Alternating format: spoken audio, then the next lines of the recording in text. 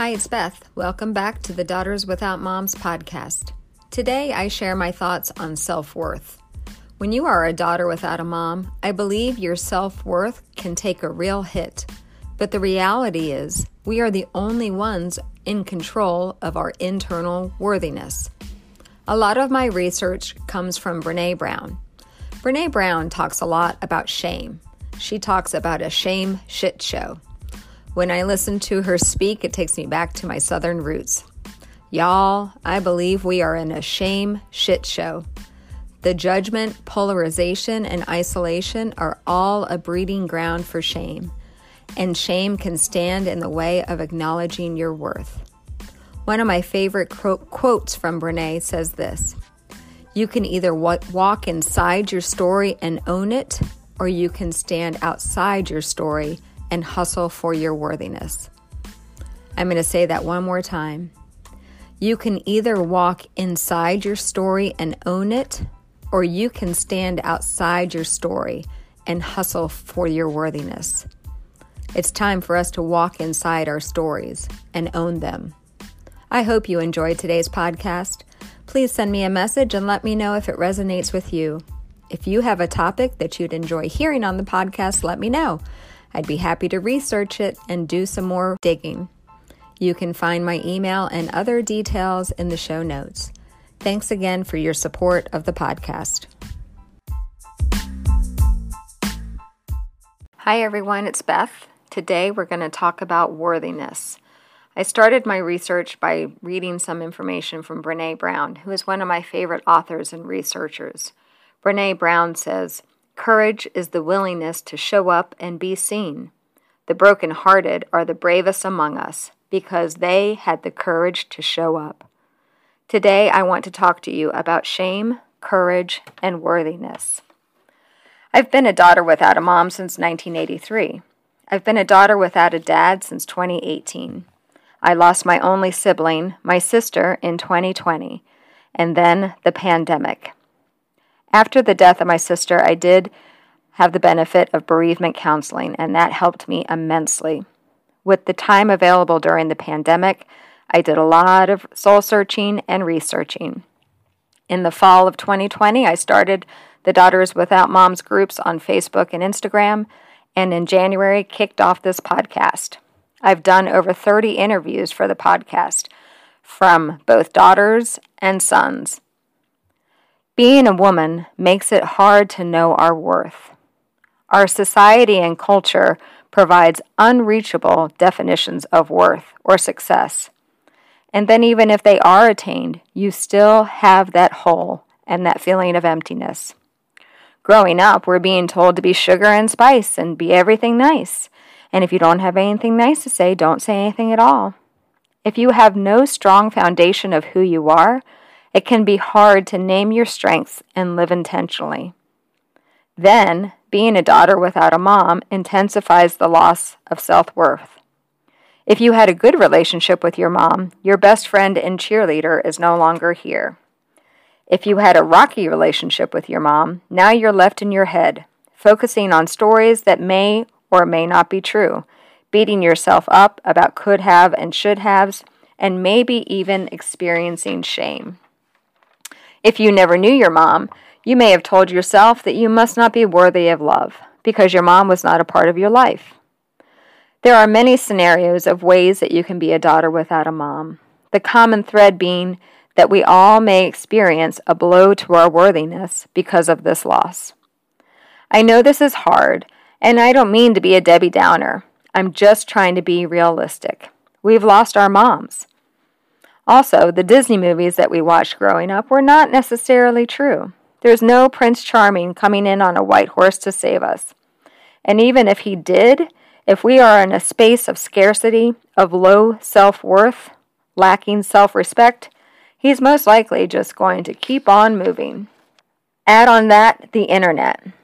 The internet has caused us to shut off or shut down our feelings. When all we see is a glorified Christmas card, no one shares true feelings anymore. We've shut down emotionally, not sharing our stories. Vulnerability is seen as a weakness. And now, for the past 18 months, we've been experiencing the PTSD of a pandemic. Isolation and lockdowns have affected our mental wellness. There is the constant drip, drip, drip of daily anxiety and stress. We may not be in physical combat, but the hypervigilant awareness that we've been in for the past 18 months provides the same type of environment.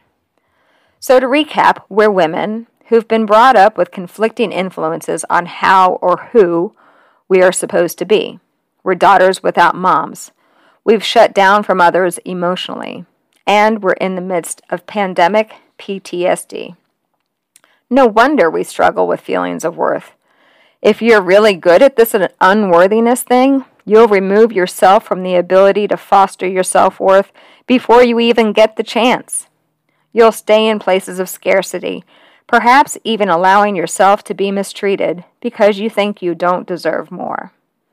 This can be a lonely place, and if we don't address it and do some personal work, it will become our new normal.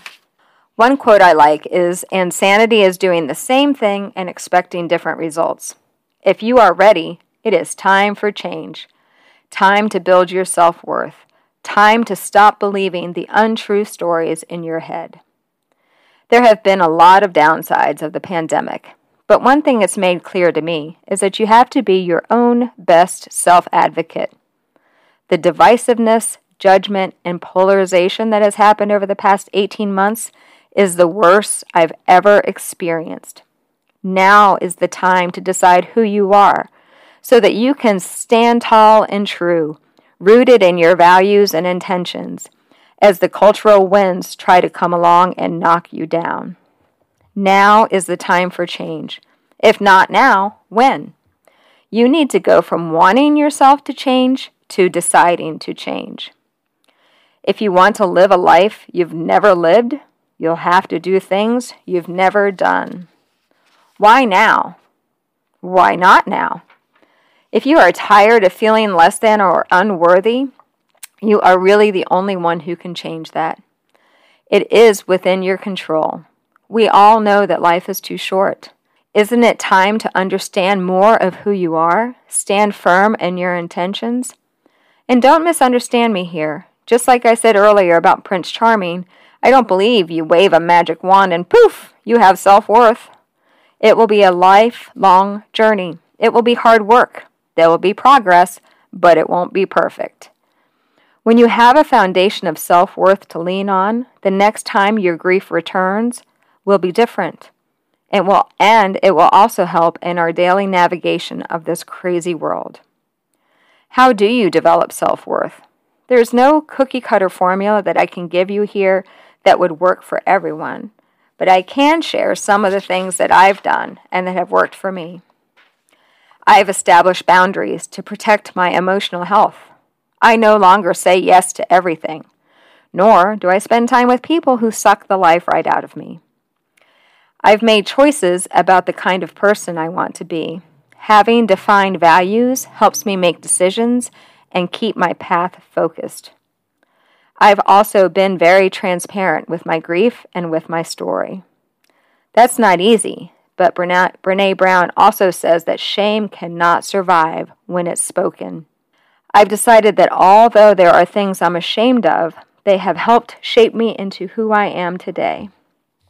Having grandparents disown you when your mom, their daughter, dies, wreaked havoc on my self-worth for 20 years. It took me a long time, but I realized I have no control over their behavior and choices. And in the long run, it really had nothing to do with me. It was based on their own limitations and how they felt about my dad. I've also decided to be upfront and have hard conversations rather than not having the conversation and letting it ruminate into something much bigger in my head. These are just a few examples of what I've done personally to protect my self-worth. I also enjoy researching and learning. I like to read and listen to podcasts. A few of my favorite authors and podcasters are Brené Brown, obviously, Susan David, Jim Kwik, that's Kwik, and Dr. Daniel Amen. I'd be happy to share some specific resources with you if there is a certain area you are interested in. You can find my email in the show notes. To wrap up today, I want you to know that you are worthy. In fact, you already have everything you need and are right within you. You've just got to get rid of all of the noise and cobwebs that are keeping you from believing it. If you are ready, make the commitment to make one small change today. Think about something you do that brings you joy and schedule that on your calendar now. Don't look at your phone for the first 60 minutes of the day. Read at lunch. Go for a walk. Name the most soul-sucking habit you have right now and make one change to stop it. If not now, when? Remember, you are the only one in control of you. No decision is actually a decision. Decide that the time is now. A recent podcast guest, Tammy Inlay, said that grief changes your address book. That really resonated with me. The most important address in your address book is home. It's time to find your way home. Decide that you are worth it, because you are.